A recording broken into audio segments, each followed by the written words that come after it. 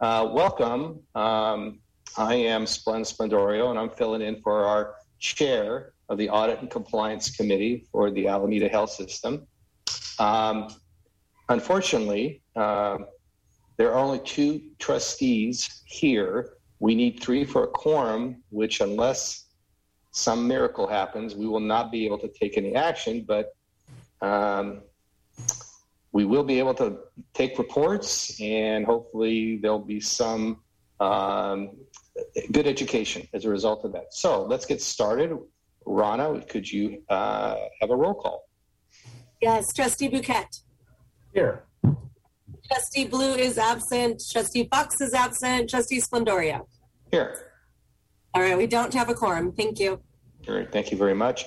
The next item on the agenda is public comment. This is an opportunity for members of the public to address this committee on items that are not on our agenda. If you would like to address the committee on items that are on the agenda, please wait until that item is called, and we will call on you.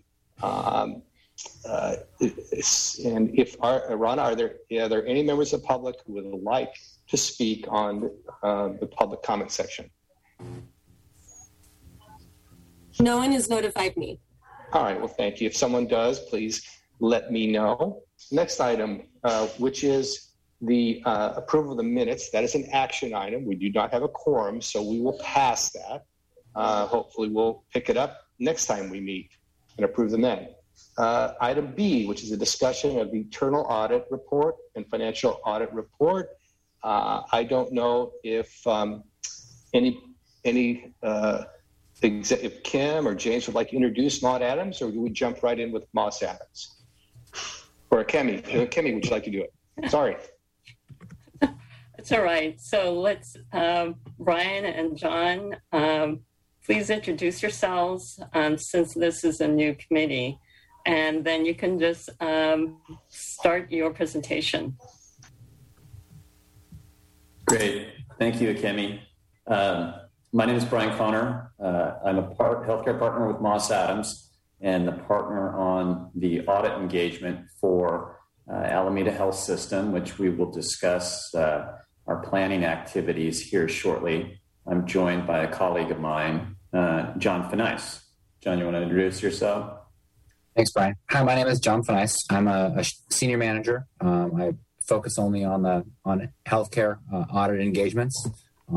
Hospitals, medical groups, foundations that support hospitals and the like. So looking forward to sharing our audit plan with you here this evening.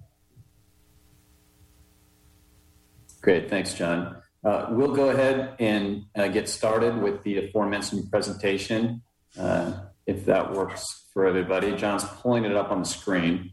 Hopefully you can see this, and we'll work through some slides that we have here that get to the items that we want to cover. And of course, if there are any questions during the process, please don't hesitate to interject and ask those. We want to make sure, particularly for this meeting, planning an audit engagement with the Audit and Compliance Committee, that we have open dialogue where appropriate.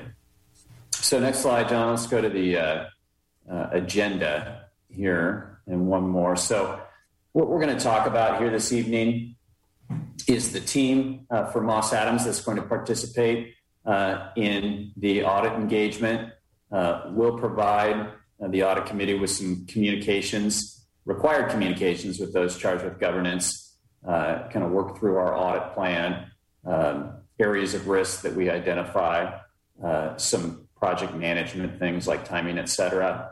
And then we do have some upcoming accounting standards that will impact the health system's financial statements over the next couple of years. We'd just like to give the audit committee a heads up on what to expect and executive summary changes that are in line for the next couple of years.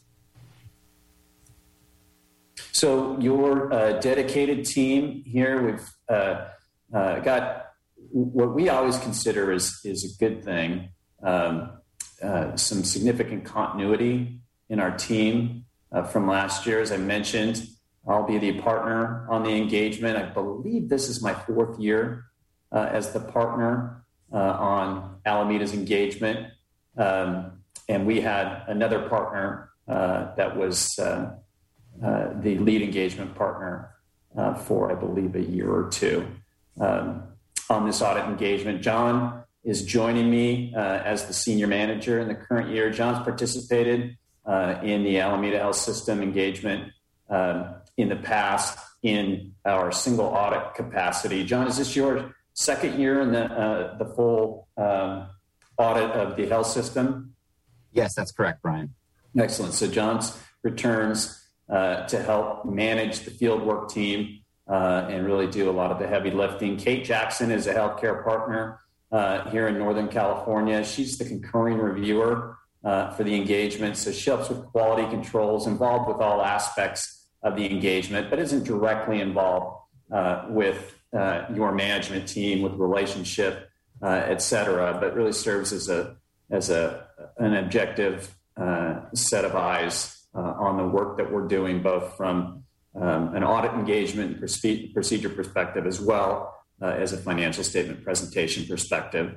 And then we incorporate a number of subject matter experts where appropriate. Certainly, your third-party reimbursement area is a very significant area for the health system. So we involve a director in that practice. For us, Glenn Bunting helps us with auditing that. And Glenn, both Kate and Glenn have been involved in the past. And Lisa Schick, who has been our senior accountant for the last several years, was recently promoted to manager, and she'll still be involved in the engagement from a management perspective. So lots of good continuity with the team, and that usually leads to enhanced audit quality. So we're excited about the team that we've put together here.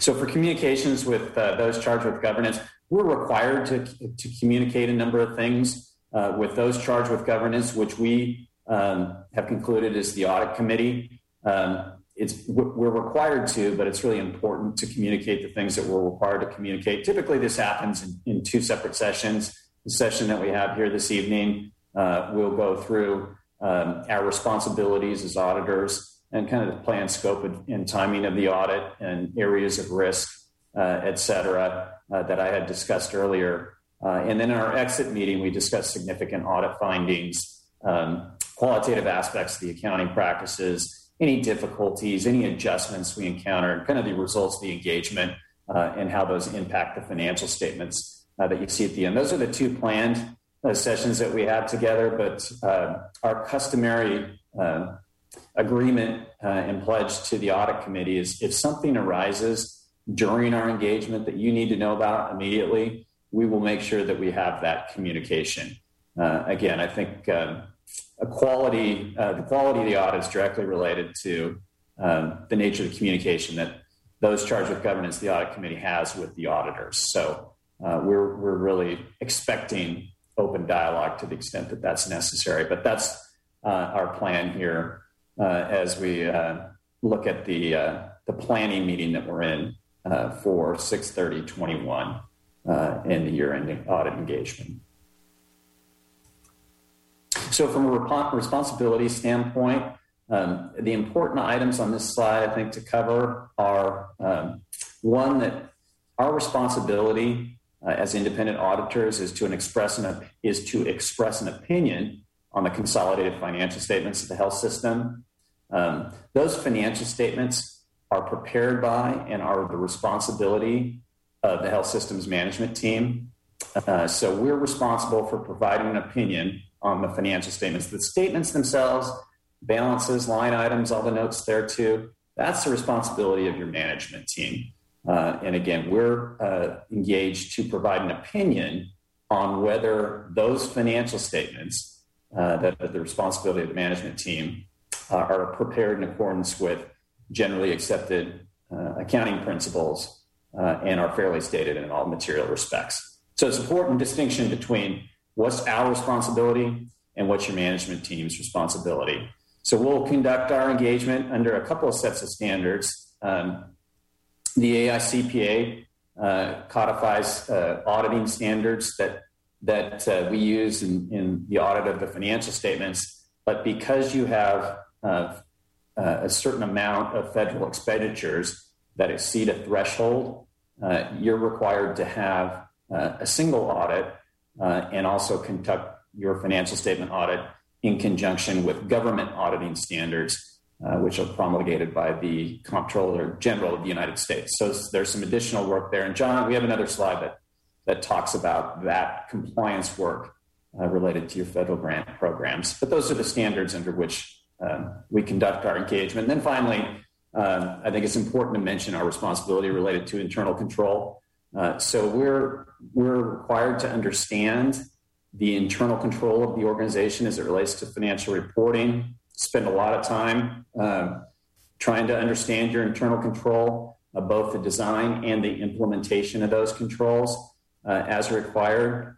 We may choose to test your internal controls in some capacity to gain reliance in certain areas. We typically do that in a revenue cycle.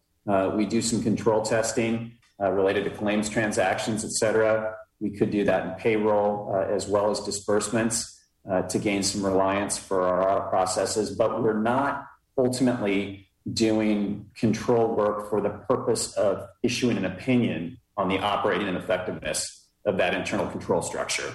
So we're not looking at your controls in that sort of depth to be able to opine on the controls themselves.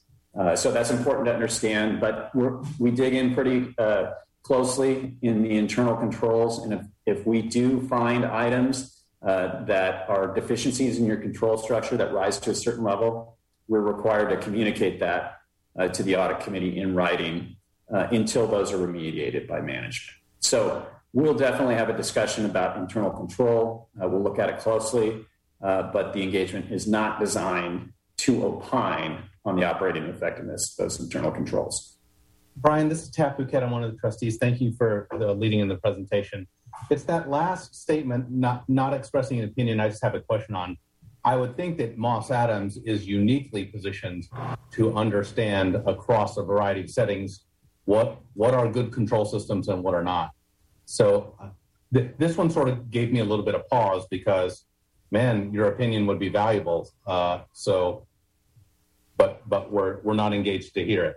Yeah, it's a great question. It's fairly common practice within the industry. There are standards under which auditors do opine on internal controls, either separately or in conjunction with a financial statement audit. The most common and recognizable of those are the standards under which SEC registrants get audited under Sarbanes-Oxley, where, if you go to your favorite SEC registrant, their audit opinion will cover the fairness of the financial statements as well as the operating effectiveness of the internal control. Those standards don't apply to the health system. You could choose to implement those standards. Every organization that I'm familiar with that doesn't have to do that doesn't do it generally because it's cost prohibitive. It's just extremely expensive to have your auditors opine on the operating effectiveness of the internal control. So you don't see it very often, and it's not required under the standards. What you do see more commonly is if those charged with governance have concerns about a particular area of internal control. We can discuss doing some additional work in that area, and we have a section of this presentation, that talks about where we see risk areas, et cetera. But we do a robust look at your internal control under regular audit standards to understand the design and implementation. So there is quite a bit of control work that's done, and we do share that information, those findings that we find with those charged with governance. But that's really why you don't see those standards used unless a regulatory organization is requiring those. Well, thank you for that response. I guess my response is that's too bad because this is how organizations get better, by hearing experts who understand the field with that. But I get the game. So thank you. Sure. Of course, as we go forward, I'm delighted to engage in discussions about, if there's areas that we need to dig a little bit deeper. But as I said, I expect that we'll have a robust internal control discussion with the audit committee. And if we need to take that further, we'll have the ability to do that. Thank you, sir. You bet. So next slide, John. So the audit process is, this looks linear here. It's not entirely linear, but there's kind of three buckets of testing that we're doing. As I mentioned, internal controls, we're looking at those to gain an understanding of the organization. We will test those in certain circumstances.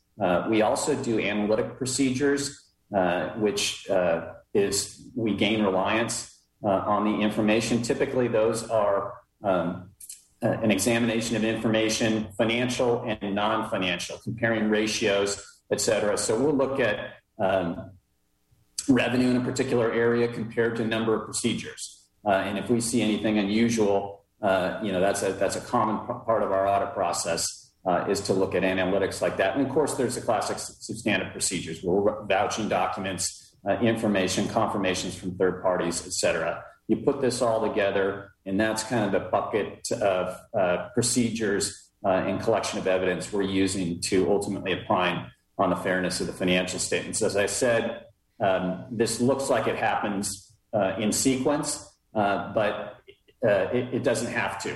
A lot of times we'll go back and look at something analytically, or we'll go back and test something where we see a difference in the analysis that's worth probing. We'll go do substantive procedures on that. We might follow up with a look at internal controls. So it is an iterative process. And I mentioned the term materiality. We do this important term in a financial statement audit. We do conduct our engagement under the concept of materiality. That the general definition is the amount of a misstatement that could influence the economic decisions of users taken on the basis of the consolidated financial statements as a whole. So we're looking for things that allow us to opine on the fairness of the financial statements in consideration of materiality. So there's likely to be some items that might be of interest to those charged with governance that just wouldn't be in scope for a financial statement audit. It wouldn't rise to the level of materiality. We use certain qualitative and quantitative factors to determine what our materiality is, what might influence the economic decision of a user, the financial statements. Those kind of quantitative benchmarks, a certain percentage over 3% of revenue, for example, or a certain percentage of the results of operations, certain percentage of total assets we'll use. But we also look at it qualitatively. Who's looking at the financial statements? What's the position, the nature of the organization, et cetera, to determine what that materiality is. And then we use that in our process. Our testing levels are typically well below our ultimate materiality threshold with which we evaluate potential misstatements to the financial statements. So this is really the most important part of this presentation, is where we tell you, where we think the significant areas of risk are from an audit perspective. And we also like to solicit your feedback on areas that you see as an audit committee potentially of focus. And for that, I'll turn it over to John. Thanks, Brian. Well, again, I appreciate the opportunity to present our audit plan for this year. I've got a couple of slides here that list out our significant audit areas. I'm going to discuss each one of them, briefly. And if you'd like me to elaborate on, why we think it's a significant audit area, or, what is our planned approach for that area, I'm happy to do that with you here today. Starting off with internal controls over financial reporting. As you've already alluded to, internal controls are an extremely important part of the organization. And while we're not opining on the controls, as Brian said, we spend quite a bit of time updating our understanding of the design of the internal controls and the implementation of those controls. And we do plan to test internal controls over the revenue cycle, particularly the net patient service revenue cycle. And what this means for our procedures is we sit down with management. We've got a schedule of control objectives that we think are important to achieving. And then we work with management to understand how they're achieving those control objectives. And we start off with interviews where we walk through the process of how management accomplishes its tasks, its procedures, and the controls that are laid on top of those procedures to prevent a transaction from entering into the financial statements inappropriately, either through fraudulent activity or accidentally, and whether or not those procedures are those controls actually capture or monitor or prevent those transactions from entering the financial statements. In the timeline that I'll share a little bit later, we'll talk about when we're going to actually update our understanding of the internal controls over financial reporting. The next one we have here, valuation of net patient accounts receivable. As you can imagine, the net patient service revenue and the related accounts receivable are by far the largest amounts in the financial statements, and certainly the most influential estimate that management makes in its financial statements.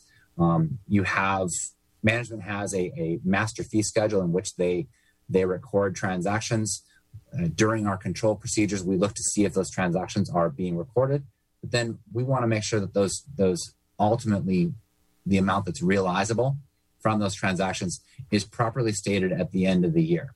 And so we'll take a look at accounts receivable from last year, and then we'll look at all the cash collections in summary using management reports that we've tested through the revenue control process to evaluate how management has done in collecting its receivables from the prior year. And if there's been a good collection cycle, that gives us some evidence that management does have a good process at estimating its accounts receivable, at least from a look back or a liquidation from prior year. And then we're able to apply some ratios and some calculations using historical cash collections to evaluate the current year's accounts receivable valuation and compare the two. And if we've got questions, as Brian said, we'll then dig deeper and bifurcate the analysis into things like inpatient and outpatient by different payer classes and things like that. Another evaluation of accounts receivable relates to those third-party payers. As Brian alluded to, we've got specialists that help us to dig into and understand the different valuation methods as it relates to supplemental cash receipts, the supplemental revenue programs, and we look to understand the valuation of these accounts receivable. We understand that some of these accounts take years to finally pay out because they go through a review process at the county, the state, and the federal level, and those programs take quite a bit of time to pay out. And so we look to management to understand what their methodologies are for estimating those receivables on those third-party payers and determine if they're reasonable and if they're too exorbitant or overstated. The fourth one on this page, medical malpractice and other self-insured liabilities. The organization is self-insured for several liabilities. It retains the resources and the services of actuaries.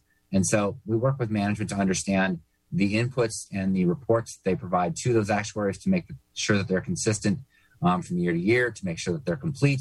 And then we obtain copies of those final actuary reports and make sure that management has properly referenced all of those amounts in the footnotes, as well as has consistently applied the liabilities that the actuaries are recommending be reported for the health system. And the last one on this page, as I've already kind of alluded to, the recognition of net patient service revenue. The organization is required to recognize net patient service revenue on a net realizable value.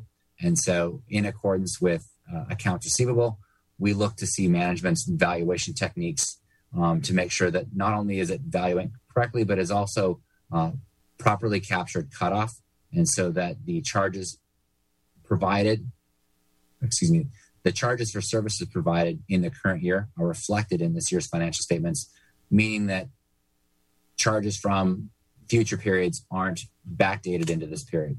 And so we look to make sure that management's done a good job of cutting off those net patient service revenues. Are there any questions about significant audit areas on this page? Our second page of significant audit areas starts off with the supplemental revenue programs in relationship to the accounts receivable from third-party payers. We look to make sure that management has been tracking the supplemental payments, programs that allow it to participate in these programs, the wellness and other areas of the programs that are related to benchmarks about performance and things like that. And so we look to see that management's been properly tracking that. We look at the performance benchmarks that they've received on past periods and see if they correlate to the amounts that are available to be recognized in the current period and whether or not they've met those benchmarks and applied an appropriate amount of valuation to not overstate these supplemental revenues. Valuation of pension and other post-retirement benefit liabilities is another significant risk area. Management does engage the resources of an actuary here as well as for the self-insured liabilities. And again, we'll be looking at the inputs as well as the actuary reports to make sure that the inputs are consistent and complete and the outputs are consistently being applied from period to period. Compliance with grants and contracts is subject to the uniform guidance. Brian alluded to it earlier. You are subject, based on your expenditures of federal awards, to the uniform guidance because the health system has crossed over certain spending and expenditure thresholds. And so the compliance with those grants and programs, we focus on the major programs that are selected during the year. Management's required to track the total expenditures based on a program by program basis. As we've done in the past, we'll be working with the program managers within the organization and both at the senior management level as well as the program management level to get an understanding of what are the controls in place. Have they changed in the current year? Have they been consistently applied?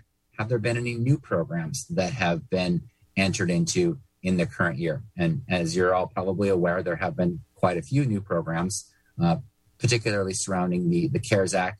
Provider Relief Fund is one, Coronavirus Relief, FEMA is another source for federal funds. And so we'll be looking at management's tracking of those expenditures of those funds and making sure that they have done a good job of complying with the uniform guidance in utilizing those funds. Consolidation of the component units, specifically the Alameda Health Foundation and the East Bay Medical Group, into the consolidated financial statements. There are quite a few areas where there could be an opportunity to omit an eliminating item that should be properly eliminated. And so we'll work with management to understand the controls that they use to make sure that they've properly eliminated all of the intercompany accounts between the entities. And then lastly is the required supplementary information. We do provide an opinion on the required supplementary information as is laid out in the engagement letter.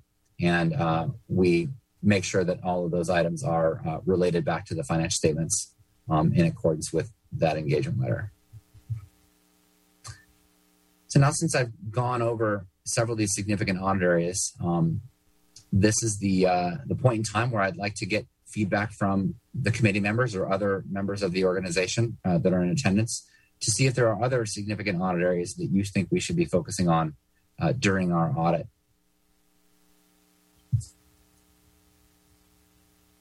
Glenn, you're on mute. Sorry about that. Thank you, Tap. Thank you very much, John. Thank you very much, Brian, and your team from Moss Adams. Let's open it up here. I can start off with Tap.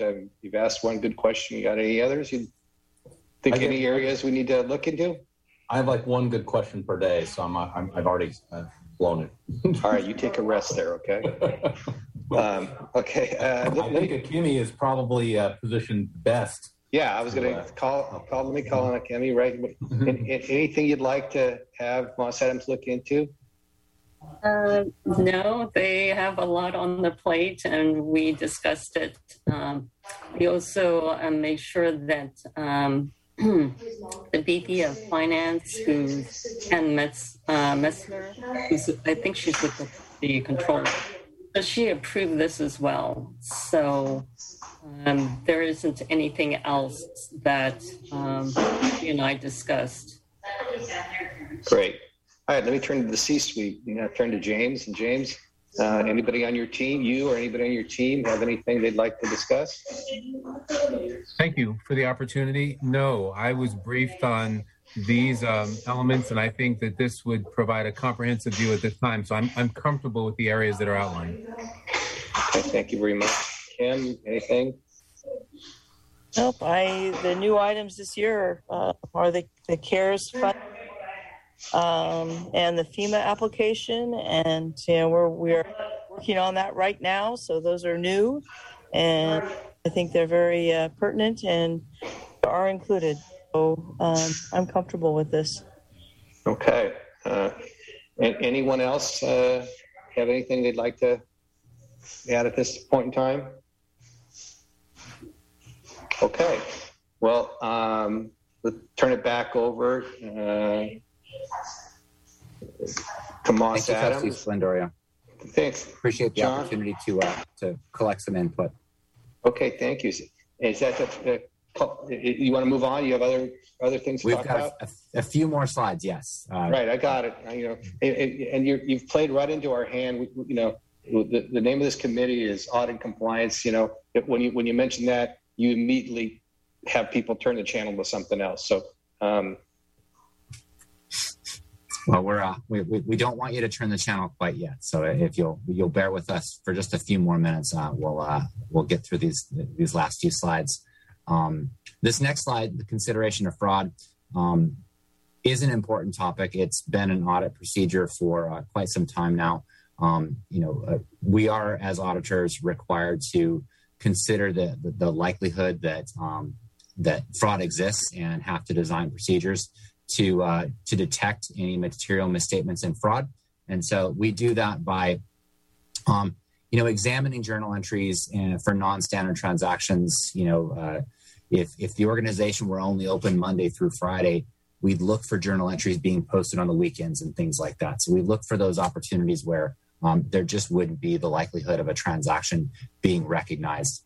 We evaluate the policies for the organization for consistency being applied and against those for revenue recognition. We do spend quite a bit of time testing management's estimates for bias. I talked about a couple of large ones earlier this evening as they relate to accounts receivable and the valuation of accounts receivable.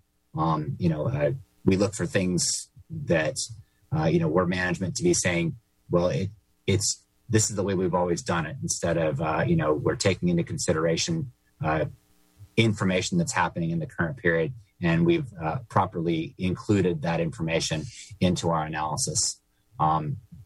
We also do internal things like brainstorming with our team. There's been a lot of activity with the pandemic, and we look to our other providers. This is an area where we bring in Glenn prior to the beginning of the audit, and we also bring Kate into the team prior to the conduction of the audit to pick her brain and see what she's been seeing as she's been the engagement leader on other hospital audit engagements.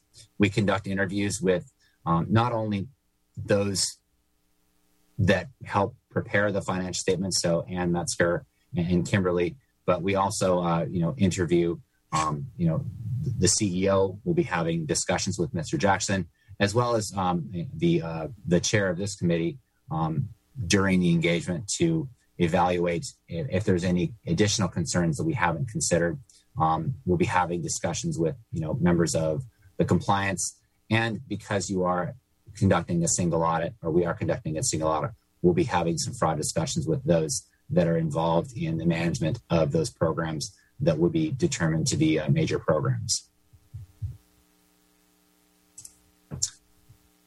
So this next slide, or two, is really just a report out on the deliverables that we plan to provide when we end the engagement. This first one, as I've coined the short form, is really just the consolidated audit for the health system. It will include, management's discussion and analysis, and the basic financial statements, as well as the footnotes. The next three bullets are all contained in what's deemed to be the long form. It'll have all of those things that we just talked about in the standard audit, management's discussion and analysis, the basic financial statements, but it'll also have those last two bullets there, the report on internal controls, where we talk about what we've done in internal controls, that we're not opining on those internal controls, as well as a report on compliance with the uniform guidance and supplementary schedules in accordance with the State of California Emergency Management Agency, which requires that supplementary schedule to be included in the audited financial statements. Other deliverables, we consistently provide, as Brian alluded to earlier, that discussion, communication with those charged with governments. We will provide a written letter, as well as produce a presentation that will highlight all of those communications. And if there are matters identified related to internal control, they will be included in the schedule of findings and questions costs that's attached to the long form audit on the previous page. The last bullet here, in interim review procedures, we have been working with management to focus on an interim review of the 7-month period ended January 31st, 2021, as a line in the sand, a cutover procedure for the starting of the changing of the guard, if you will, as it relates to Mr. Jackson becoming the new CEO. So we're working with management to provide some review procedures of the consolidated financial statements of the health system, so that he has an idea of where everything was at with an external assurance. Any questions about that one? That one is new compared to previous presentations. I could ask a question, John. In other organizations, when you've had a change in essence, management, is that common to do to draw a line in the sand and see what happened before and presumably after? I'll have Brian chime in a second, but it isn't common, but I think, we're happy to do it. In this particular case, with the county having its request to change the CEO, we believe that there's an external, source requesting that change. And so with that change, senior management felt it would be important to gain an independent view on the financial statements on around the time of that transition. And we're happy to provide that assurance for management. Thank you. At the very bottom of the slide, I made note of 3 bullets, things that we're doing that are considered to be non-attest services. We want to bring your attention to that because these services don't impair our independence. We're not required to provide these services. Management has asked us to provide some support with these services. But again, they don't impair our independence. And it's important that you're aware that we are providing these services to management and that they don't impair our independence. And those services are, we'll be assisting management with the drafting of the consolidated financial statements, with the exception of the management's discussion and analysis. Management actually does take a really leading role in the preparation of their financial statements. As Brian alluded to earlier, the financial statements are the responsibility of management, and they do take responsibility for that financial statements. We provide them performed financial statements, basically rolled forward from the prior year, and they start the drafting process out for us. They provide us the trial balances. We just help them to make sure that footnotes have been updated in accordance with the new accounting standards.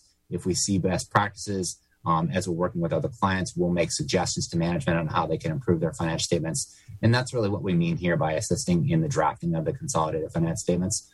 We are not drafting management's financial statements. They take full responsibility and do draft their financial statements. We do assist, however, in the preparation of the auditee section of the data collection form. This is tied directly to the single audit.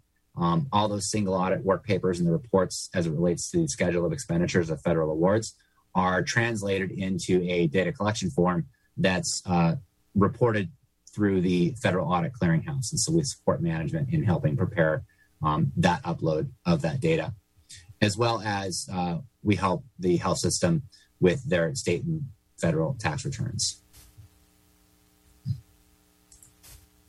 The timeline, kind of winding down to the end of it. So we've had several discussions leading up to this discussion here with the audit committee. We do plan on beginning interim audit procedures to update our understanding of the design of control and to test the implementation of those controls related to revenue, as well as, gain an understanding of disbursement controls, financial reporting controls, et cetera, beginning the week of June 21st. The week of August 16th, we will be working with management to focus solely on the supplemental revenue stream and begin to plan the single audit procedures.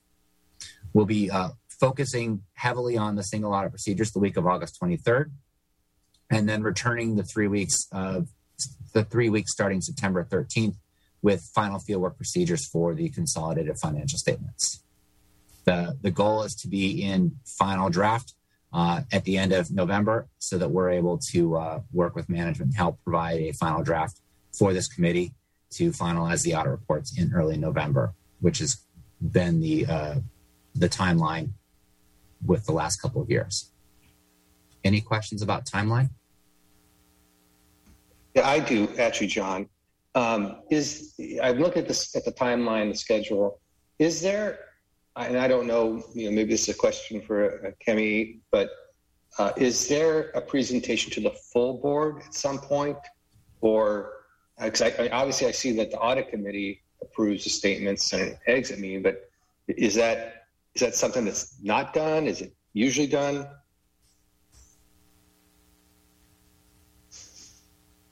Yeah, it's a good question. I think in the past, we have, the auditors have reported to the audit committee, and then the audit committee has summarized that report to the full board of directors. Or board of trustees. We're happy to present to the full board of trustees if that's something that you think would be appropriate, especially this year.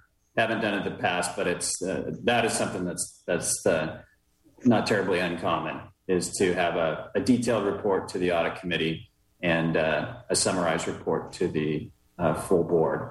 So we'd be happy to do that if that was something that the board thought would be appreciated or a good idea. Yeah, I actually would like it. Consider you raised a couple of points. One is the cutoff when we hired James, and the other just the effect of COVID. Frankly, would be and any other things you might want to point out to us that might not be we might not emphasize as well as an audit committee. Sure, sounds good. Well, we'll work with the team to get that scheduled, and we've got some runway here to find the best time and to make that work. Great, thank you. Splend, I would agree with you. My recollection previously is I've never sat on the audit compliance committee before, but it would migrate to the board in a quick summary with attached documents through which many of the trustees didn't know what was behind it. So it was like the audit went well. So I think having a depth of understanding, I agree with you, is something that it should happen. Maybe someone to put it on an agenda. For the I'll challenge you to do it in under 15 minutes. Challenge accepted. Brian and John, I have some questions for you. Obviously, an annual audit sounds like a best practice. What is the regulatory requirement for annual audits or compliance? Is there a compliance or regulatory at Fed or California level? And this is just to inform my own ignorance. Yeah, sure. So, hospitals generally and health systems are operating under bond indentures, et cetera, where there's lenders that require an annual financial statement, typically Medicare, participation in the Medicare program, and the filing of a cost report requires an audited financial statement to be included. So there are a couple of regulatory reasons why health systems get audited financial statements outside of, as you mentioned, the fact that it's probably a good idea. Yeah. Is that the case with us? And again, this question's coming from total ignorance. Kim and Kimmy, we're required to do this because of our Medicare relationships, and again, I'm trying to fill my ignorance. Mm-hmm. No, I think it's a fine question. So you are actually required to do this. The state controller's minimum requirements for California special districts require this audit to be conducted every year. So you do have a regulatory requirement coming down from the state controller's office. Thank you, John. That's very helpful because I like to make sure in part of my job that we're following the rules. And if there wasn't a rule, then best practices is definitely a thing, but that's very helpful. I guess my next question would probably go to largely Kim, because Kim's been here with us longer than James, and maybe Kimmy, who sat on this. How do we interface this data with our board of supervisors, and how have we historically? Because as a prior board member, I didn't really know much about the audit report except that it went well, and I'm wondering about this as opportunity to show our county partners about this. Kim, can you comment on that? Did we historically have a session where we discussed our audit report with our supervisor partners? Not that I'm aware of. There is a deadline that we need to provide the audited financial statements to them.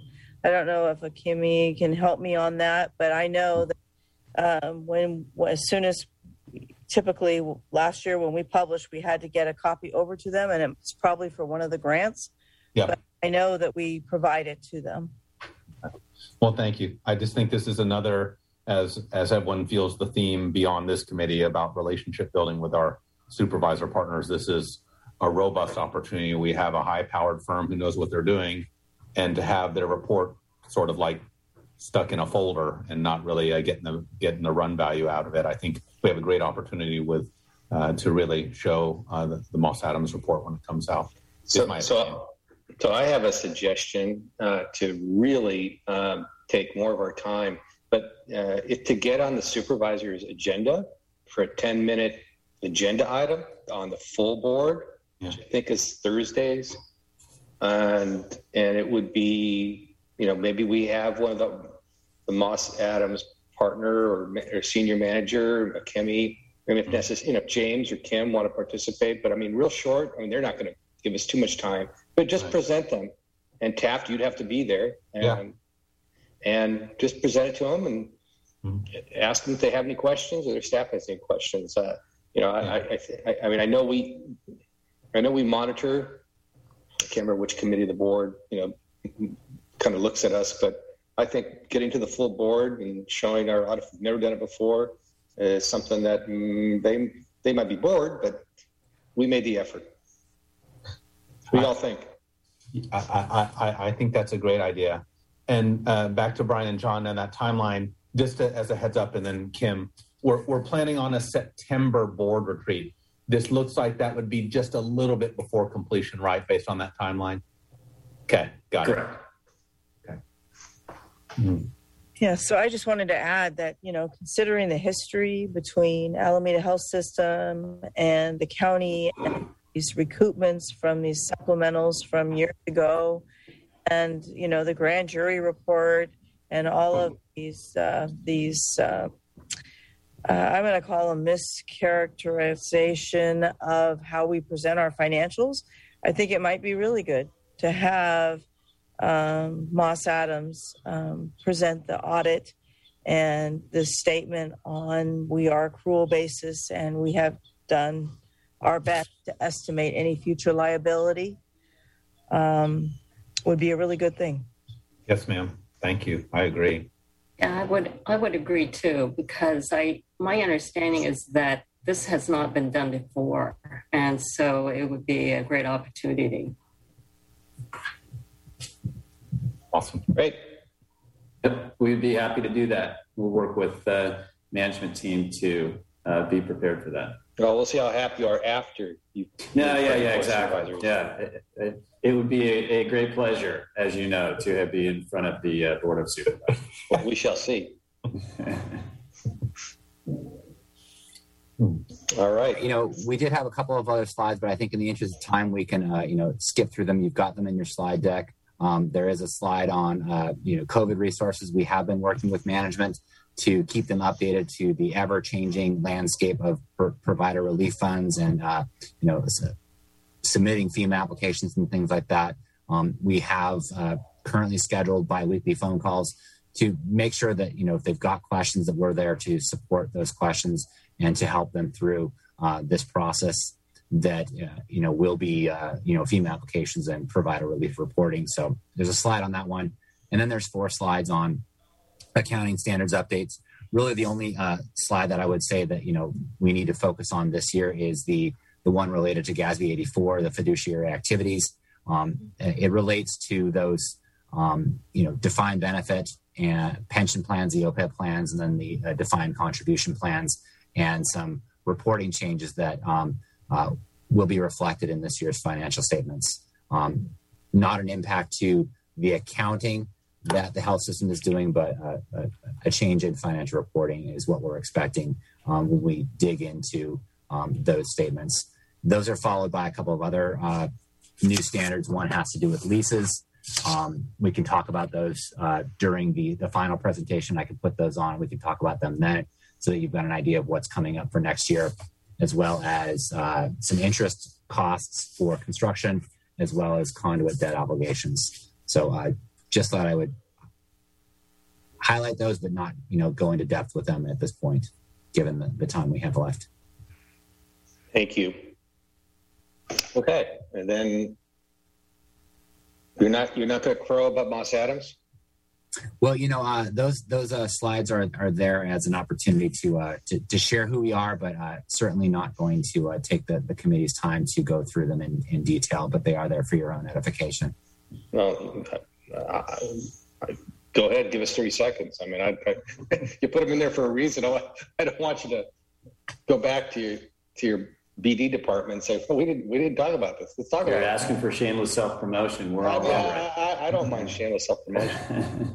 Well, you mentioned, we've talked about the relationship we have, but it's, again, it's important for the committee to understand who the firm that they're working with. I think the highlight here is that, we're one of the 15 largest firms in the country, but the only one in that group that's headquartered and our entire footprint's in the Western United States. So we, along the West Coast, our critical mass, we're the 5th largest firm in the country. So we have in that footprint. So we have, significant resources to bring to bear. And we really focus from an industry group perspective. And so all of the members on your team that will be working with your management team are specializing in the healthcare field and primarily the health system field. So it gives us an opportunity to compare and contrast what Alameda Health System is doing with other health systems. That helps in audit quality, but we also think it helps in advising and operations, et cetera. So we think we've got a great team assembled to help you in this engagement in what is a very critical time for all of healthcare. So we really appreciate the relationship we have and hope that the health system does as well, because we try and bring a lot of value to that. Well, thank you very much, Brian. Thank you very much, John, and your entire team at Moss Adams. So thank you very much for your time. Appreciate you being here tonight. We look forward to communicating with you throughout the engagement. Great. Take care. All right. Okay, let's move on to item C. That's a discussion of the internal audit compliance reporting or summary. And Kemi, you're on the podium. Okay, let me just bring up the presentation.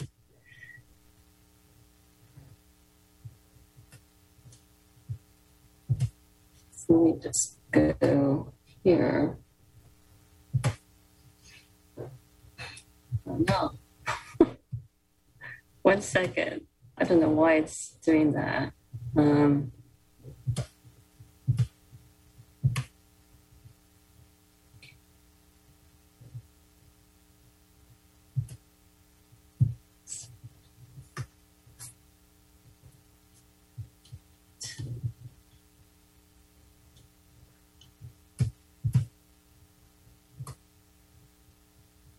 Okay, let me try to bring it up again.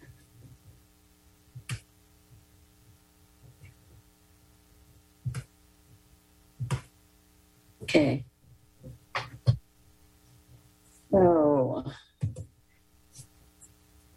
So I'm going to go over our reporting summary, and these are just the top areas that I want to point out. And of course, one is the 340B update, the other is the payroll review, and then the privacy and security, plus about the external audit contract, the status for that, and then generally about the benchmarking report, and then about the compliance program, since this is the first time that this new committee is part of this audit and compliance committee.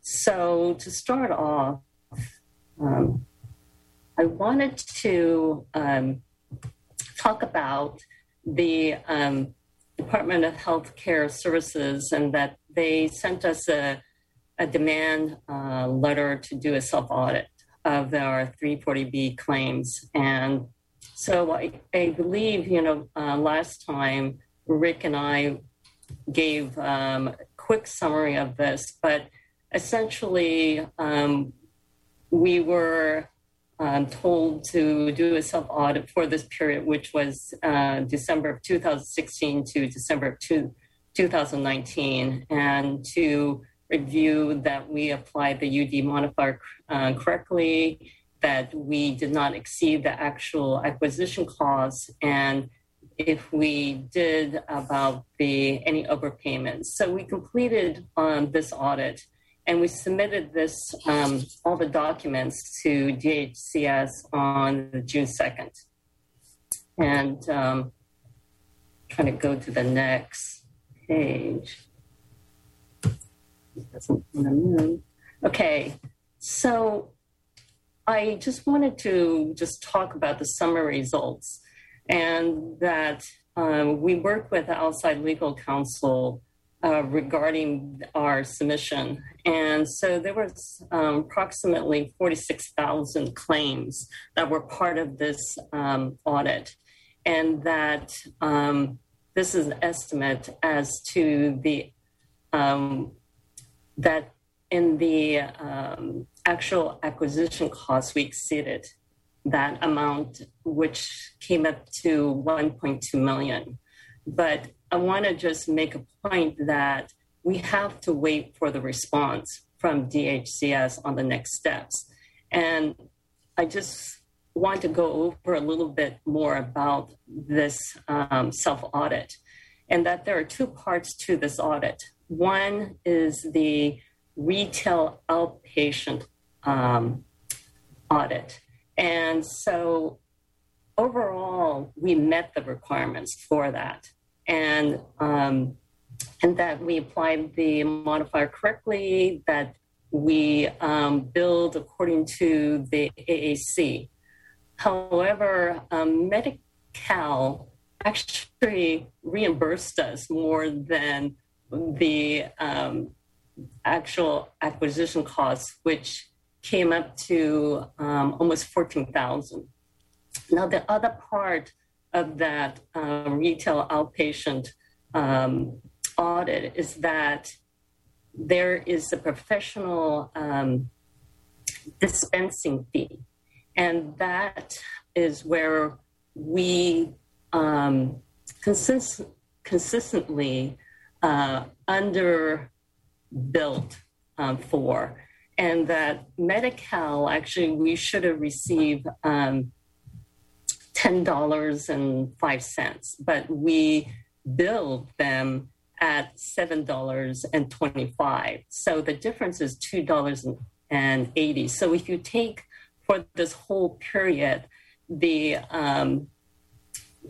amount, we were underpaid. And that came to approximately a little bit over $93,000. So that's part of in our letter of our submission. Now, the other part, which is the bigger audit, has to do with the physician administrative drugs. Okay, and so in that part of the audit, yes, we had some problems, and that we did not apply the UD modifier consistently correctly all the time, and that in some cases we exceeded the actual acquisition cost. And I want to point out, though, the reason why we did not bill correctly all the time is because 340B billing is not just straightforward. For example, Medi-Cal fee-for-service requires not just the UD modifier, but you have to bill at the actual acquisition cost. However, Medi-Cal managed care does not have the same rule. We do not have to bill at that actual acquisition cost. And the same rule goes for county health plans. So there was some programming logic that was not correct based on the payer rules for the 340B program. So what complicates this submission is that we did a prior audit. And the prior audit, a chunk of it falls into this time period. And that prior audit was from March of 2017 to the end of June of 2019.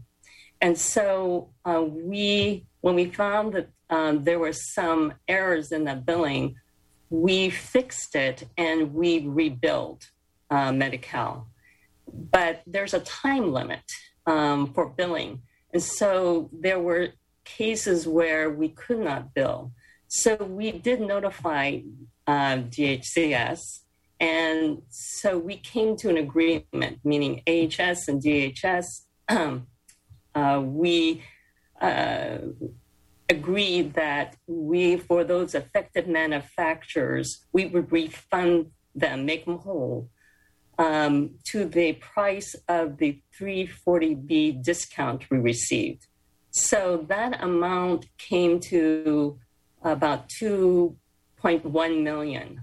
But we sent letters to all of those manufacturers, and we settled with half of those manufacturers.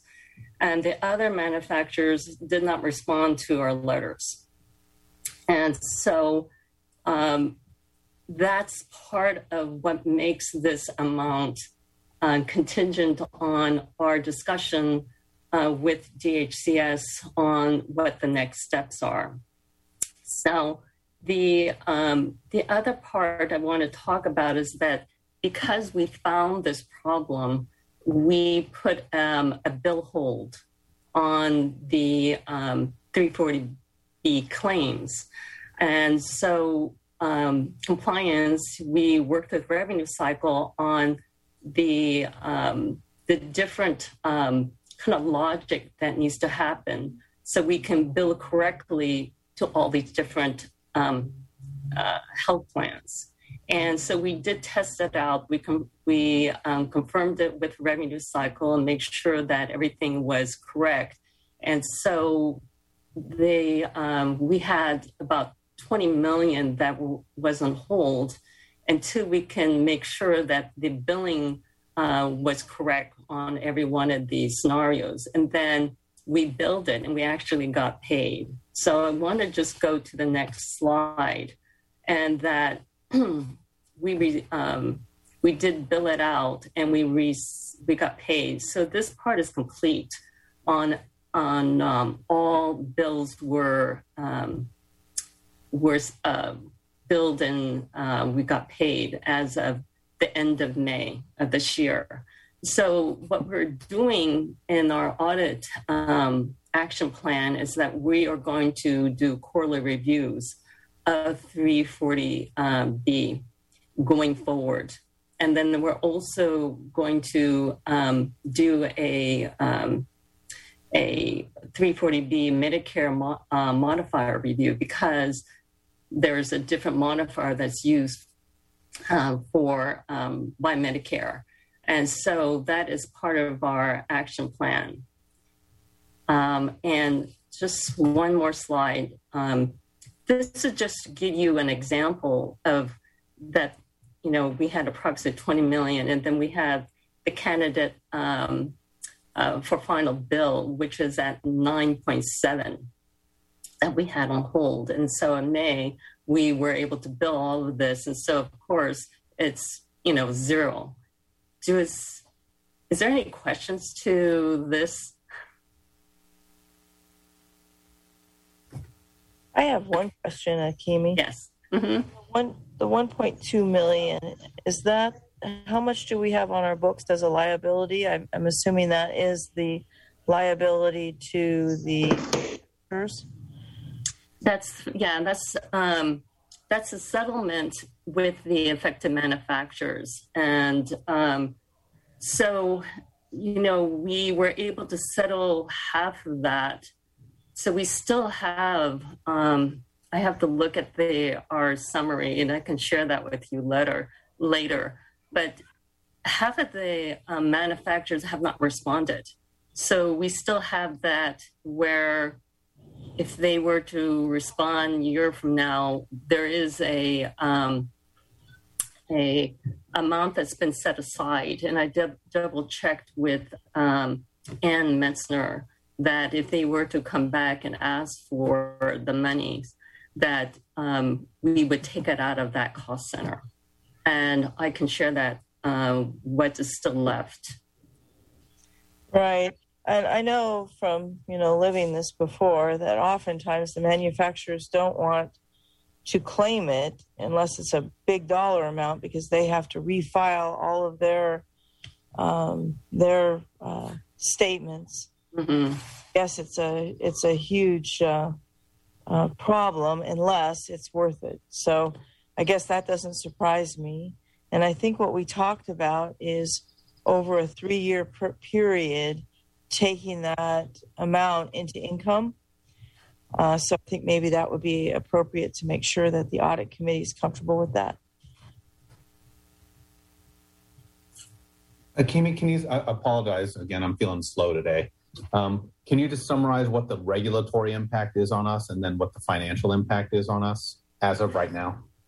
Well, the regulatory is that we were not following the rules of the 340B, but that's why we worked with outside counsel on how to craft that submission, because there's so many different parts to it, and that the retail pharmacy essentially was correct, and we should have received part of the money. And so that's part of the argument. And then the physician administrative drugs, yes, we corrected that. So we made that very clear that we've corrected all of those errors, and that that our action plan is to do ongoing audits and to refund if there were any errors going forward. So that is what we submitted to DHCS. And we've already did the prior review, which with HRSA. So we are, what I want to say, in compliance, and that we did what we could, and that we spent many months doing audits to ensure that when we have audited all of our 340B claims and that we've done the correction, we have done the settlements with the manufacturers who responded to us based on our agreement with the DHCS, and that we will do continual audits. So, I also want to give kudos to our manager of revenue cycle compliance, that's Ann Lee, because she did nothing but audit all of these claims to come up with a summary for this review and to ensure that DHS would be, I wouldn't say satisfied, but would agree with our findings and what our comments are regarding the part that we already billed and we agreed to, and then what the next steps. And we asked them to have a discussion with us on any parts that they did not understand, because what we submitted was very large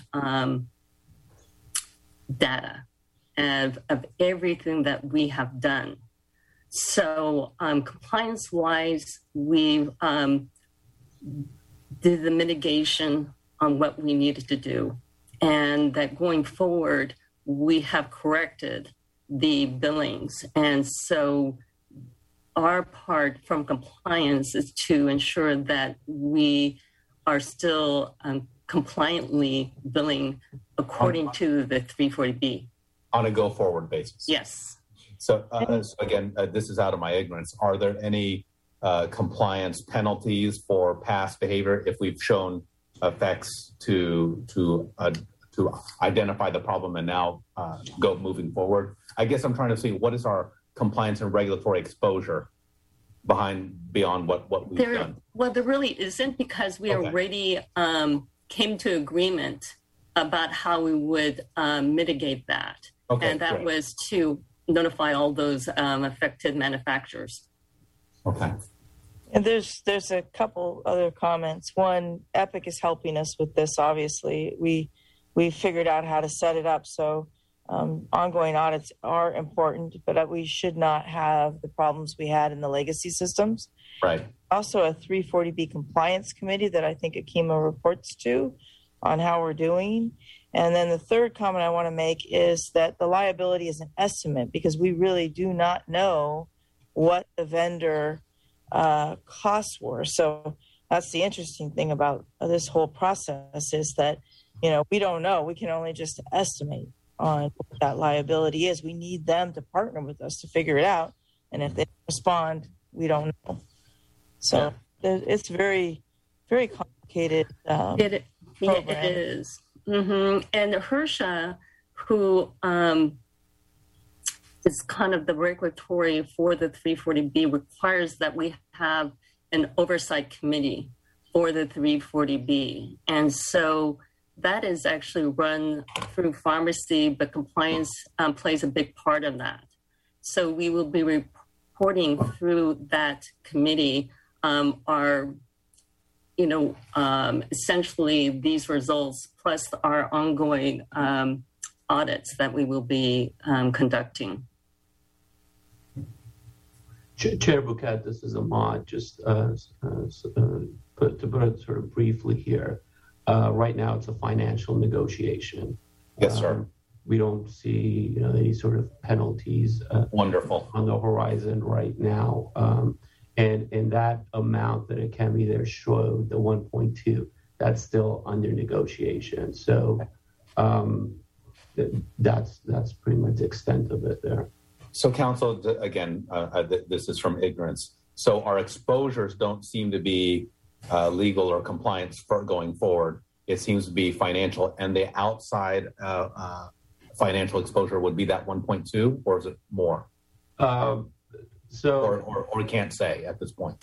So So the question is whether or not the prior audit, whether or not those companies are going to, the ones that haven't called us and engaged in, any conversation about getting that money back, right? So if they get that, if we start paying those, but as Kim said, and Kim, you may have alluded to, what we know is that it's highly likely that those companies are not going to come back, and the amount that we've already paid, that amount's probably going to be the extent of it. So then to answer your question, this 1.2 million may be the max. Okay, great, thank you. But we are in negotiation with them regarding even this 1.2 million. Okay. I guess my question, I'm just looking for exposures for the organization. So it sounds like we don't have any further compliance, legal or regulatory exposures, given the work plan you've identified. And on the financial front, it looks like our outmost exposure is 1.2. So worst case scenario is we have to potentially kick out 1.2. Best case scenario is it's a push and we have a better system going forward. Does that seem accurate? The best case scenario, to sort of, more real, or the realistic case scenario, we're going to probably end up paying something for this new audit. Okay. But something less than 1.2. I think so. Maybe around, slightly less than $1 million. Okay. But again, we're in the middle of negotiations, so we'll come back to you all once we get some sort of firm number. Good counsel. Do your best. Oh, absolutely. We will be. Mm-hmm. Okay.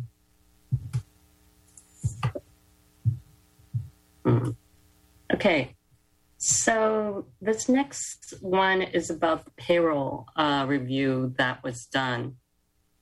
And it was to verify the accuracy of the payroll process. And so the audit period was from June, August, and October of 2020.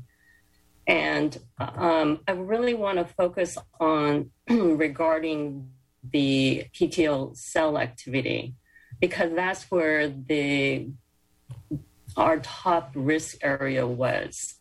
And if you don't know what the PTO cell activity, what that means is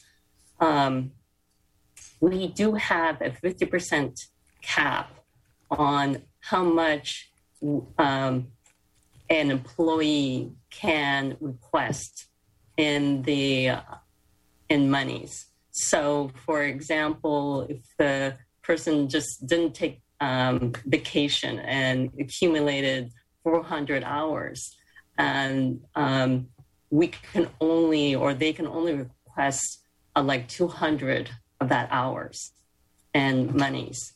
And so in this review, we've identified that there was over 150 employees that were able to sell more than the 50% cap.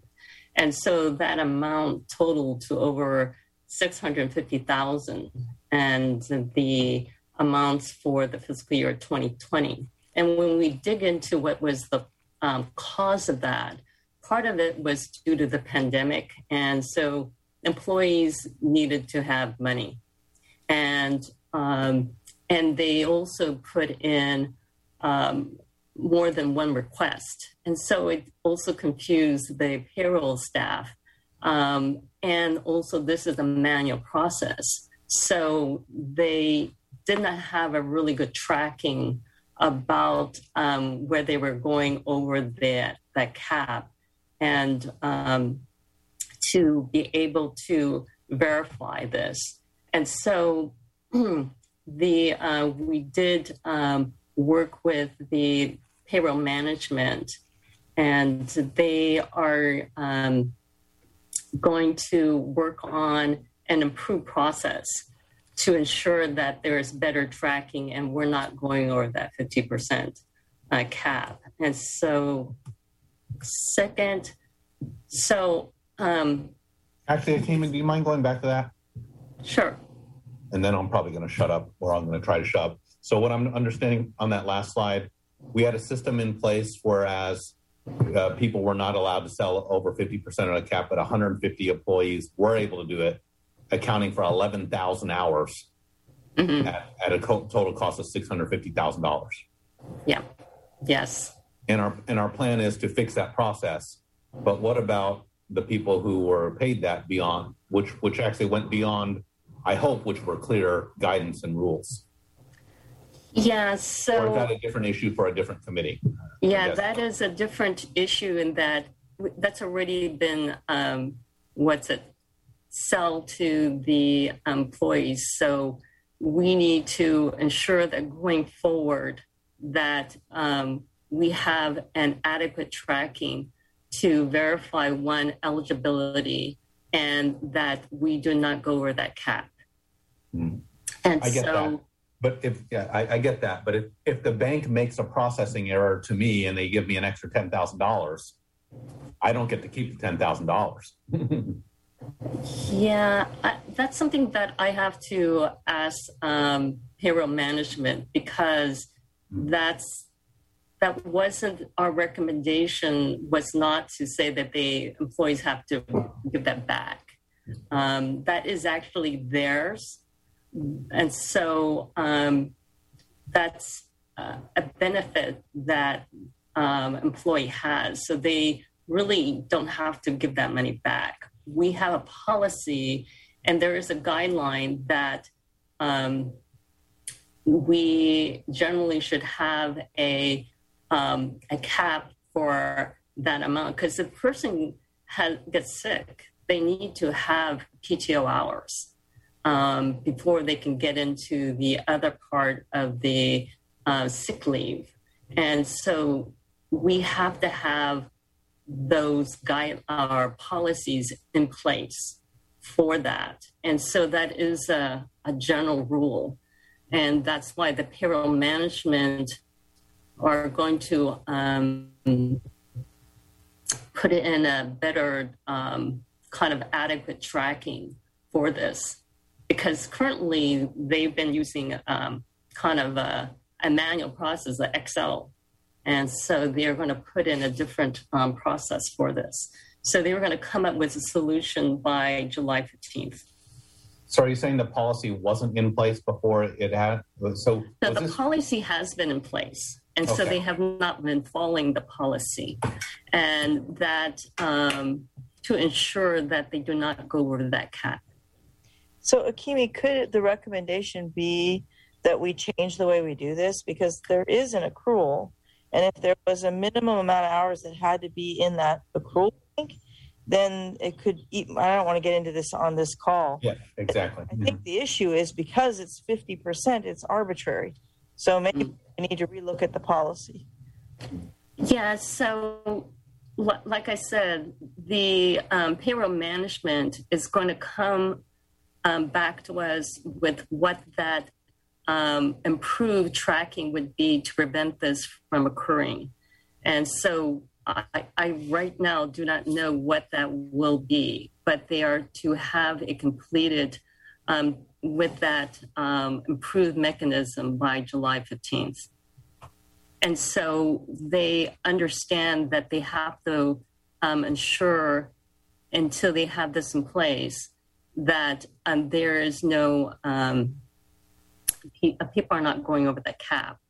And so the, like I said, part of this is that they've gotten a lot of requests during the pandemic time. And so it's very different now because people are not requesting as many as before because of the pandemic. People needed that money. And so they were looking at how to kind of get more of the salary to help them. I mean, Kimmy, I get that, and I obviously sympathize. So I'm just looking at the process, and this is, from one perspective, this is a $650,000 lesson for this organization. And that's yes, it is. That's a very expensive lesson, and so. Yeah. Well, it's a timing difference because if they left the organization, we would have to pay. Yeah, it. we have to pay them. Mm-hmm. So it is a timing issue. But I really do believe that the way that we wrote the policy is it to be very difficult to manage. So, I think it sounds like payroll is going to come forth with a recommendation. So hopefully we can get this fixed, because the accrual is in Kronos. So if you had a different set of rules, it would be obvious if folks were going over the balance they needed to keep. It's because we do 50% of something that's not in there. It makes it very difficult. And if you're getting a lot of requests, which is what Akimi is saying, then I could see how, if you've got several payroll people and two people are doing two different requests in the same pay period, I can see how it could be very difficult. And of course, payroll is always in a rush to try to get payroll done. So anyway, I'm sure that we can come up with a better solution. Yes. And so that was the biggest risk here. But there were two other recommendations that we gave. And one has to do with the time, approving the timesheets. And so that's the number one that's listed here. And essentially in the review, we found that management was not always approving the timesheets. And we also had managers who were approving their own timesheets. So there was not a leader above them that was approving it. And so payroll management worked with HRIS to put improved mechanisms in Kronos. So there is a notification to the manager that the timesheet needs to be approved. Now, the other part is that if the manager still does not respond, then the payroll staff will contact the managers that the timesheet needs to be approved.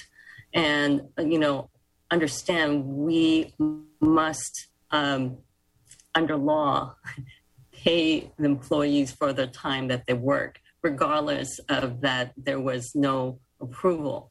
And so this is what payroll management has done. And they started this on May 31st. So we will check in to see how that is working. And so is the employee now required to sign their time card first and then it goes to the manager? That's what's supposed to happen. That the employees should be approving their timesheets, and then the manager should be signing off as an approval.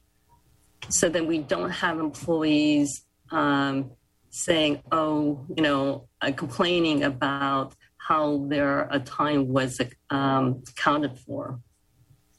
I agree. I think it's very, very important. But I think when I first got here a year ago, we didn't have enough licenses to do it. And then when my leaders left, the folks came under me, and my staff had said they'd never signed their time card. So, I understand that you audited it, but I'm not sure that we had a process in place to be audited. But we need to fix this. I think it's very important. Yeah, and that's something that we can follow up with payroll management, because I don't think everybody is doing that, but I approve mine, and then, my boss does the final approval of my timesheet. So the last one here is about the MOUs, the Memorandum of Understanding Agreement. So when we reviewed those MOUs, we saw that in some cases the final sign-off was not done. And that was either by AHS leadership or by the union leaders. And so we did work to make sure that all of those MOUs are finalized, and meaning that they're signed off. So that has been completed as of the end of March. Is there any questions?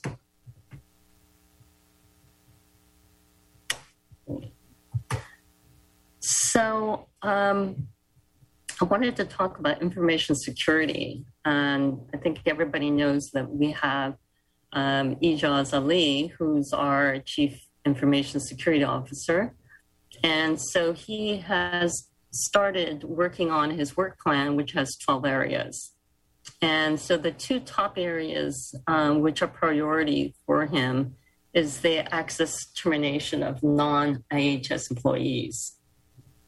And so his action plan is to review the user's network access from external sources, and then to verify the appropriate access with the hiring managers, which includes the termination dates, and then to conduct ongoing audits to identify if there's any possible violations to compliance with security.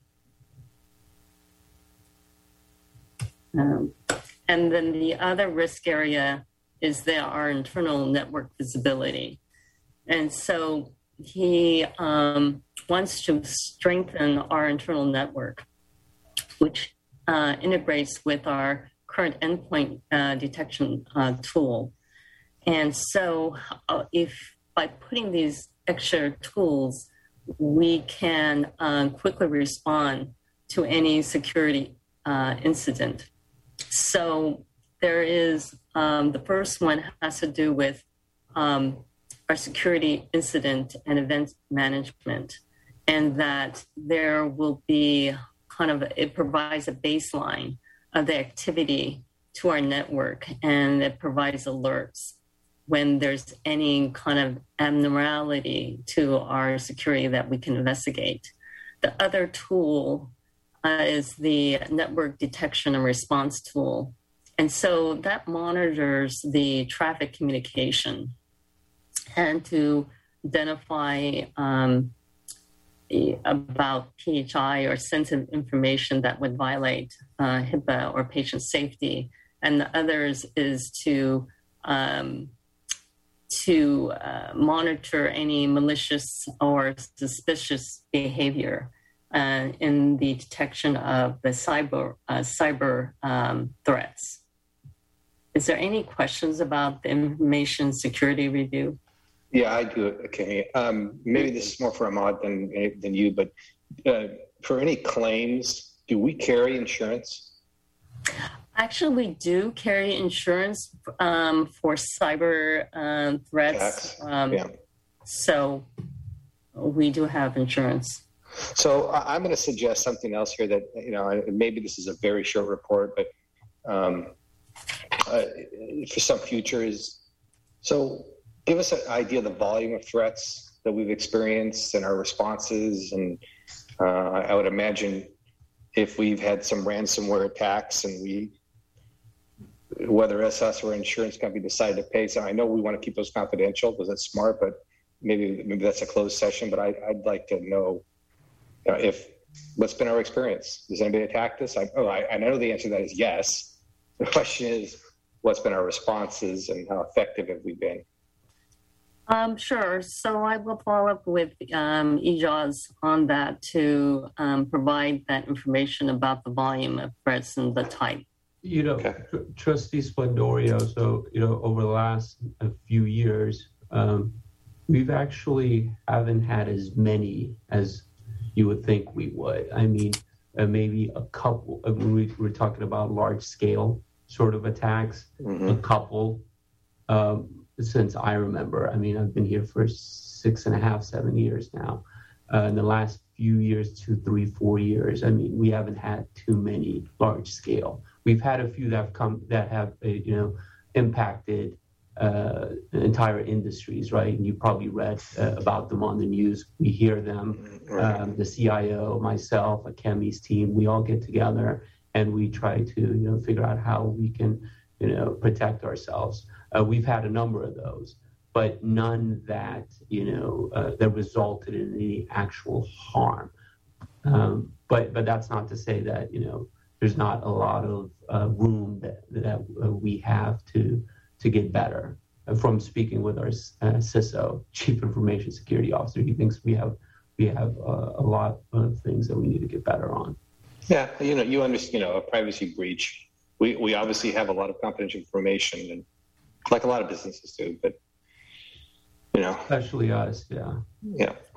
Yeah, and especially since there's a lot more cyber threats, which is becoming more of a potential issues, which is why this protecting our internal network is important. And so this is a risk area that our Chief Information Security Officer wants to protect our network.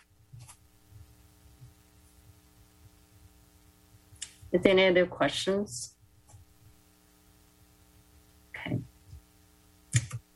So I want to kind of focus a little bit on our privacy risk areas, because privacy is our second kind of reported issues that come through our hotline. The number one is actually HR cases, but we work with HR on a regular basis to follow up on those allegations that come through.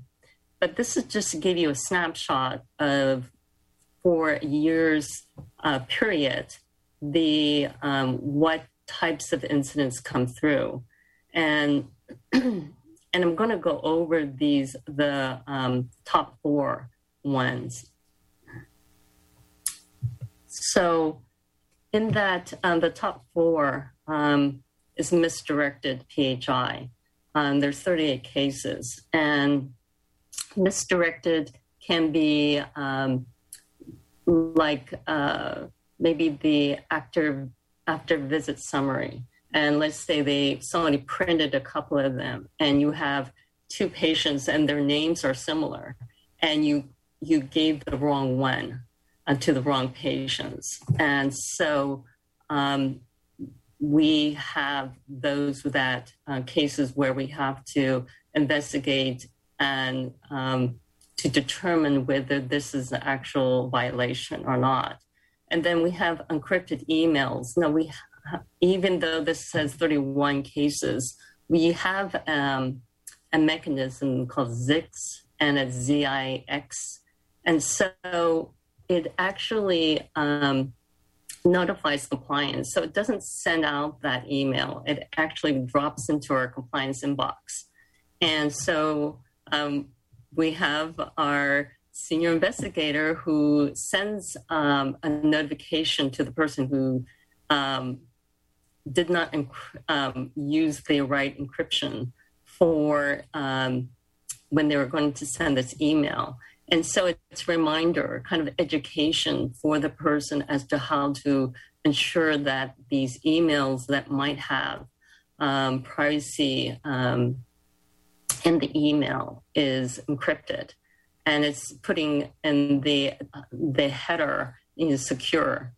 But then also in the header, you can't put patient's name in there because it cannot encrypt the title area, but it will encrypt what's in the email itself. And then the other 16 cases are inappropriate disclosure. And that could be like someone putting a message on a phone and then saying, that I'm calling from this doctor's office and I'm calling about this type of results. And that could be inappropriate disclosure. So we had 16 of those cases. And then, of course, the other one is snooping. So we had 15 of those. So when we have those, one, we investigate to confirm whether it's a true violation. And we collaborate, though, with the department leaders to mitigate risks about the patient's PHI. A lot of that is education. So we require that there's an education, everybody signs it. So we have a record that there was targeted education. Now, if we have to report privacy incidents to regulatory agencies, because we confirm it is a true violation, to CDPH, we have 15 days to report it. And so we are fined for late reporting, $100, I believe it is, per day. And then annually, for all the cases we would have confirmed violations, we have to report that to the Office of Civil Rights. And then, of course, like it says, we do focus training. And we also include that in our monthly newsletter. So as we get these type of privacy concerns that come up, we will put reminders in our newsletter just to let everybody know to please be careful about, don't have PHI when you leave your monitor open, and make sure you Control-Alt-Delete to lock your monitor, and even though you're going to step away for 1 minute, and that type of thing. Do you have questions about our privacy risk area? Because I wanted to talk about our privacy compliance, and that our average of issues that come in from 2018 to current has been about 46%. And then our third quarter, our privacy cases went up to about 67%. And so, we have one person who, Bonnie Leong, who's our director of privacy and regulatory compliance. And so she, works on any privacy and confidential information. And she works a lot with legal, since there's a lot of contracts that have privacy areas. So she has to review it for protection of patient data, as well as business associate agreements.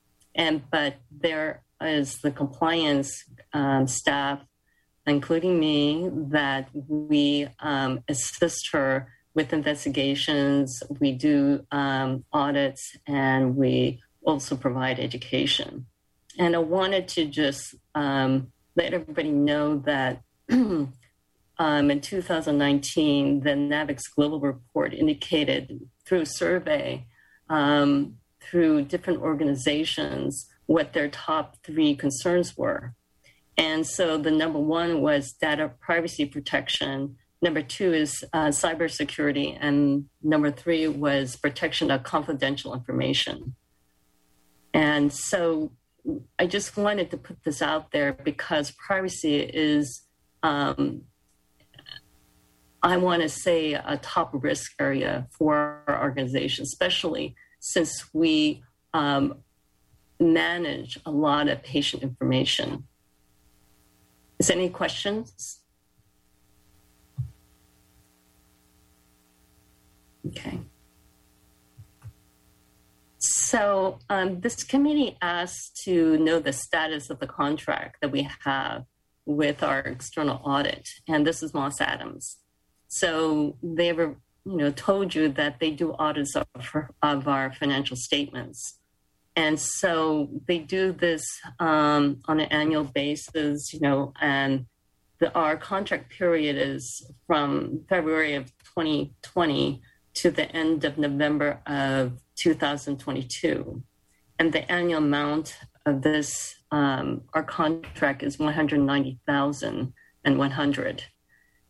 Does anybody have questions?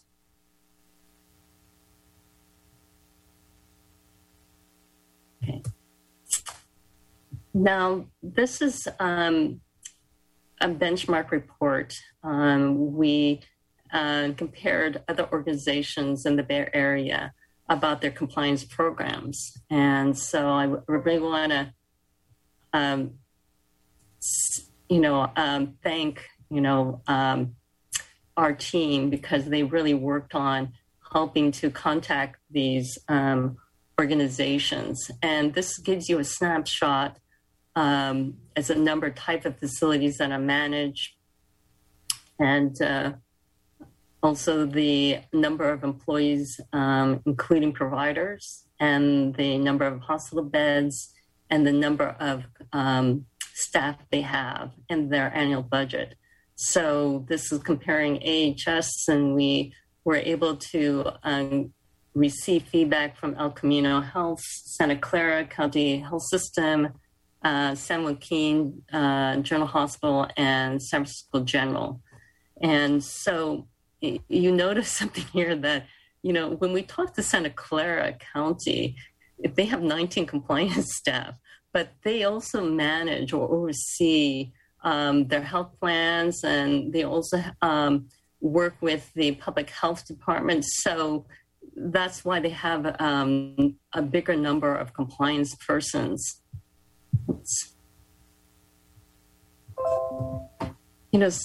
I apologize. My Cisco Connect just timed me out. So I'm sorry if you didn't hear me. Kimi, Yeah. you group people, compliance, audit, IRB. I guess I get that can be separate. I've seen it separate in other places. Others group it all together. Does that mean that they multitask and we don't multitask? Yeah, so let me show this next slide. So when we talk to these groups, their compliance staff work on both privacy and compliance matters. And there is only one other organization that has an IRB as part of their compliance department. Now, the difference is that their internal audit staff is a separate unit within the organizations, because our internal audit staff are CPAs.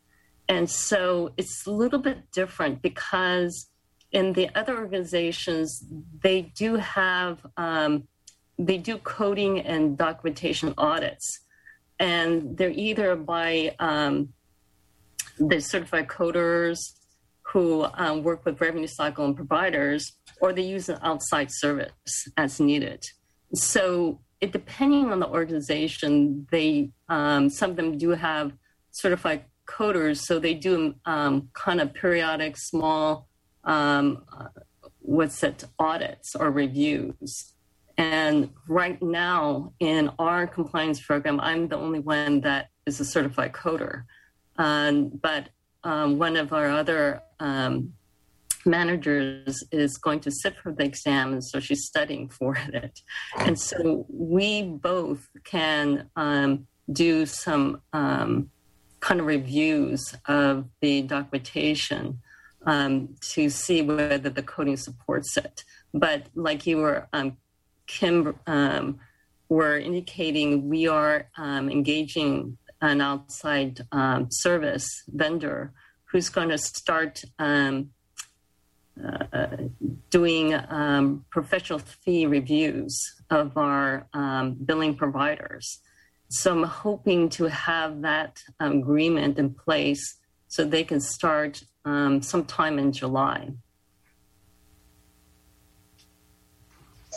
That would be great. I'm really, really happy to hear that. I know I've been pushing for that for a while. And I'm assuming you must have put it in your budget, because I was going to use Cater from last budget to get it done. Yes, it's in my budget. So I budgeted for it already. And being that this vendor we already used, it makes it a little bit more easy in that we put an amendment together. And being that we use them for the facility side, they have access to Epic. So it makes it a little more easy that they can start quicker.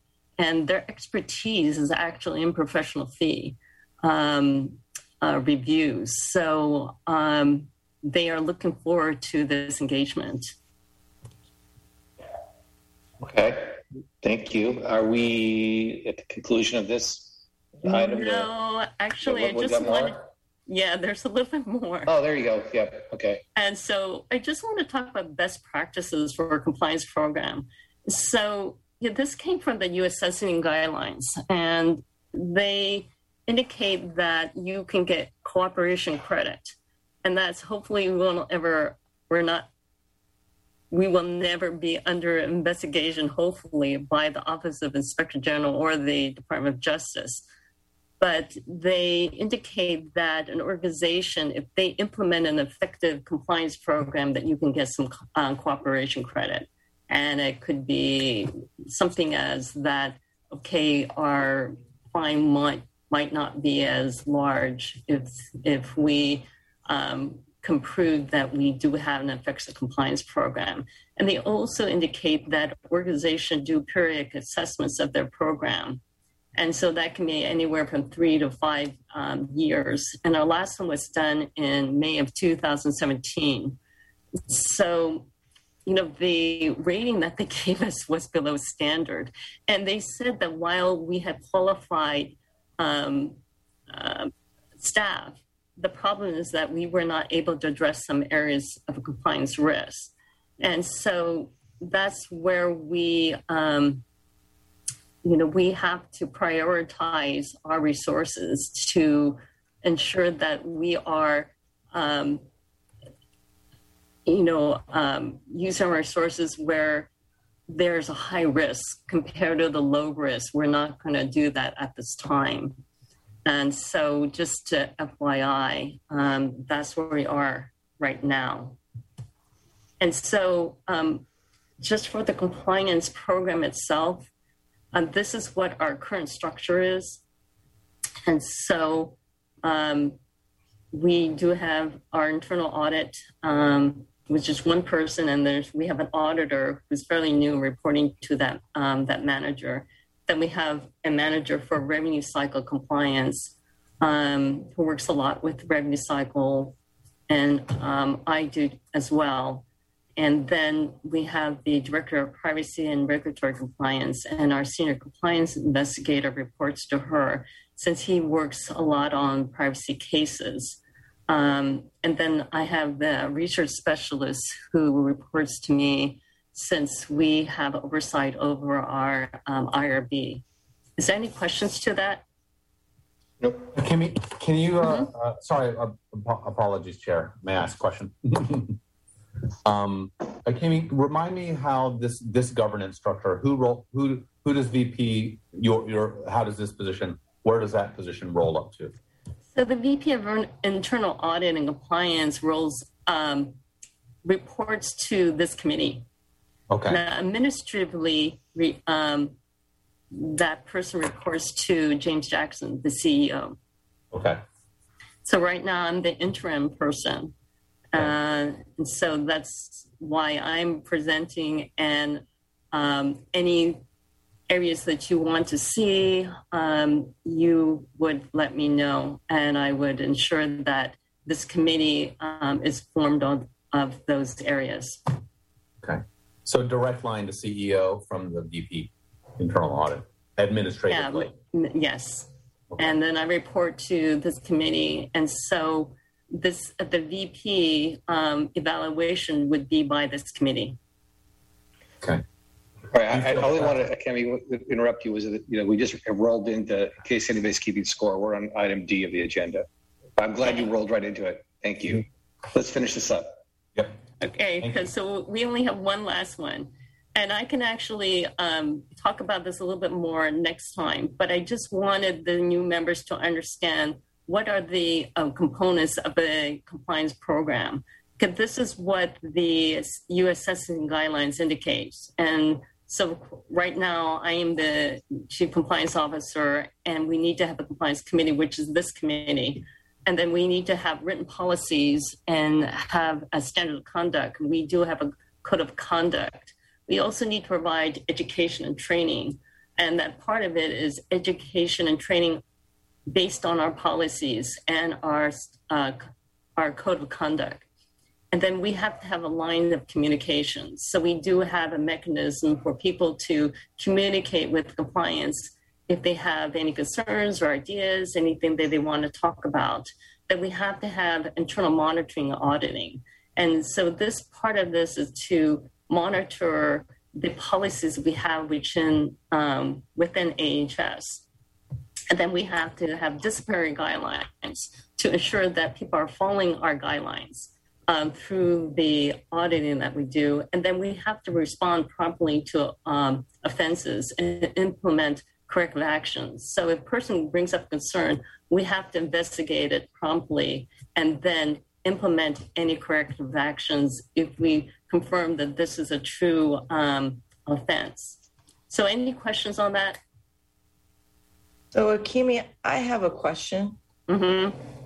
So I don't see evaluation of risk on here. And I would think that there's a process between you and the compliance committee to evaluate risk and prioritize the audits for the year. Yes, that's conducting internal monitoring and auditing. So in there, we do an annual risk assessment.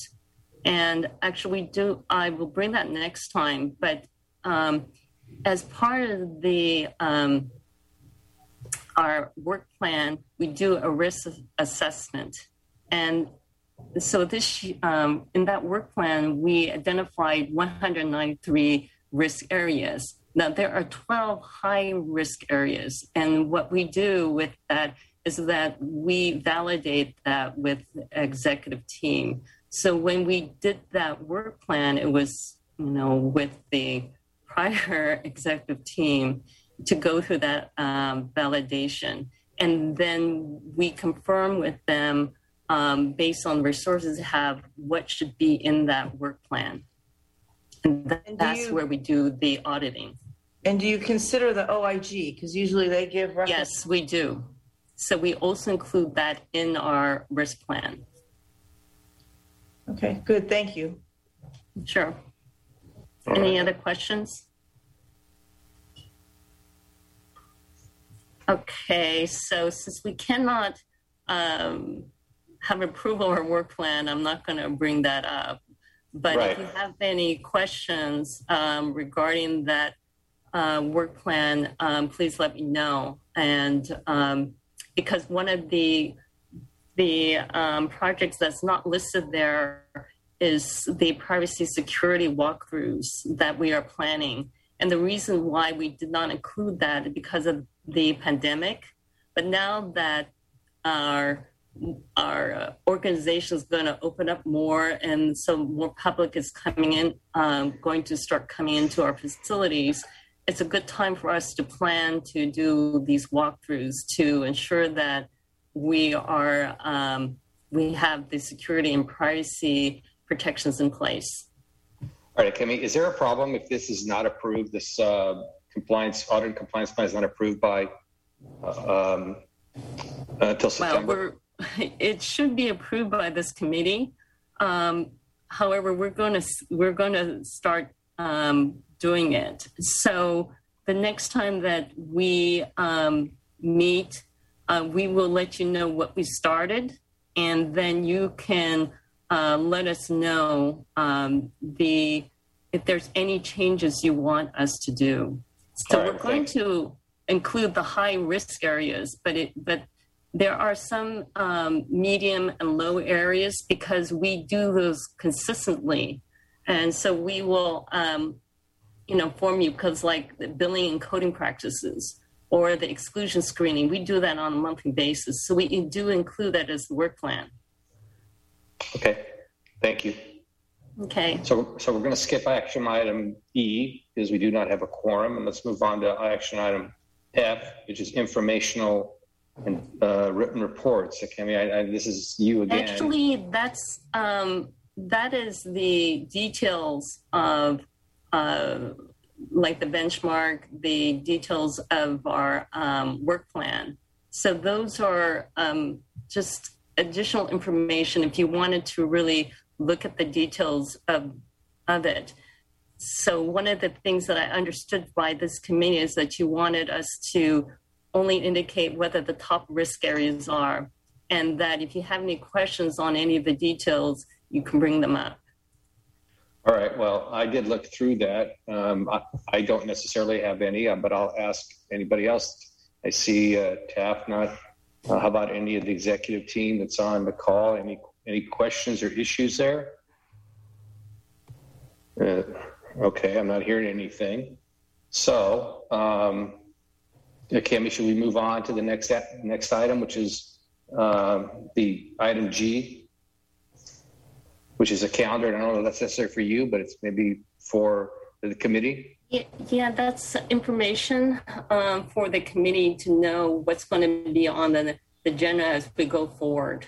So that's been done in the past, and we'll be reporting on during each committee. All right. Well, obviously for the next one, which looks like it's going to be September, we're going to have to add a couple of action items, which are the approval of the minutes, not only of this meeting, but of the last meeting.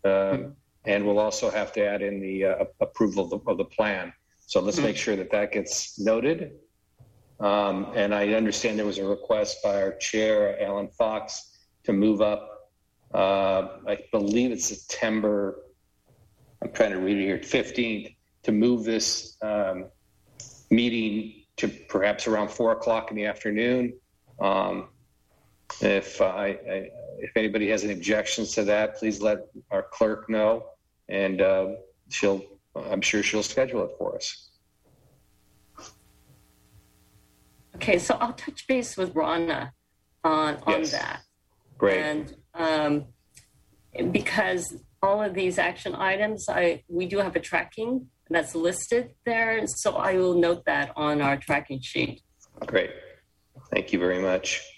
Okay, Cami, wonderful reporting this evening. Is there anything else from you? Not from me, but does anybody have questions? I'll get to that. I'll get to that. Anybody else? Anyone have any questions? Well, you've exhausted us. Probably a good thing. Everybody's tired. I don't know if they're tired. You're just exhausted. No, I'm just kidding. In a good way. In a good way, of course. You're thorough and complete. Well, you can always ask me anytime. So if there's something that anybody on this, today's meeting, if you have any questions, please feel free to reach out to me. Okay. Hey, Trustee Splendoria, we'll sort of reserve the right to, the issue of whether or not, this board needs to approve that plan. I think Cami and I will talk about that. And if we need a special session, then we'll be reaching out to Chair Bouquet on that. So. Okay, with one proviso is that the other members who did not attend this evening need to get up to speed so that we can do it quickly. How's that? Yes, sir. I would agree with that. Let's not redux this or minimally. Okay. Anything else before we adjourn? We're good? Thank you, sir. Thank you for your patience. Thank you for your time.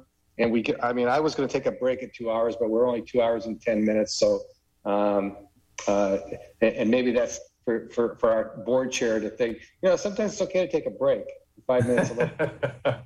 Okay. I know we're on Zoom and people can cut out when they want, but I think it's especially for the staff who's sitting there, they should be able to take a break, go to the bathroom and things. So, all right, we are adjourned. Thank you very much. Have a great evening.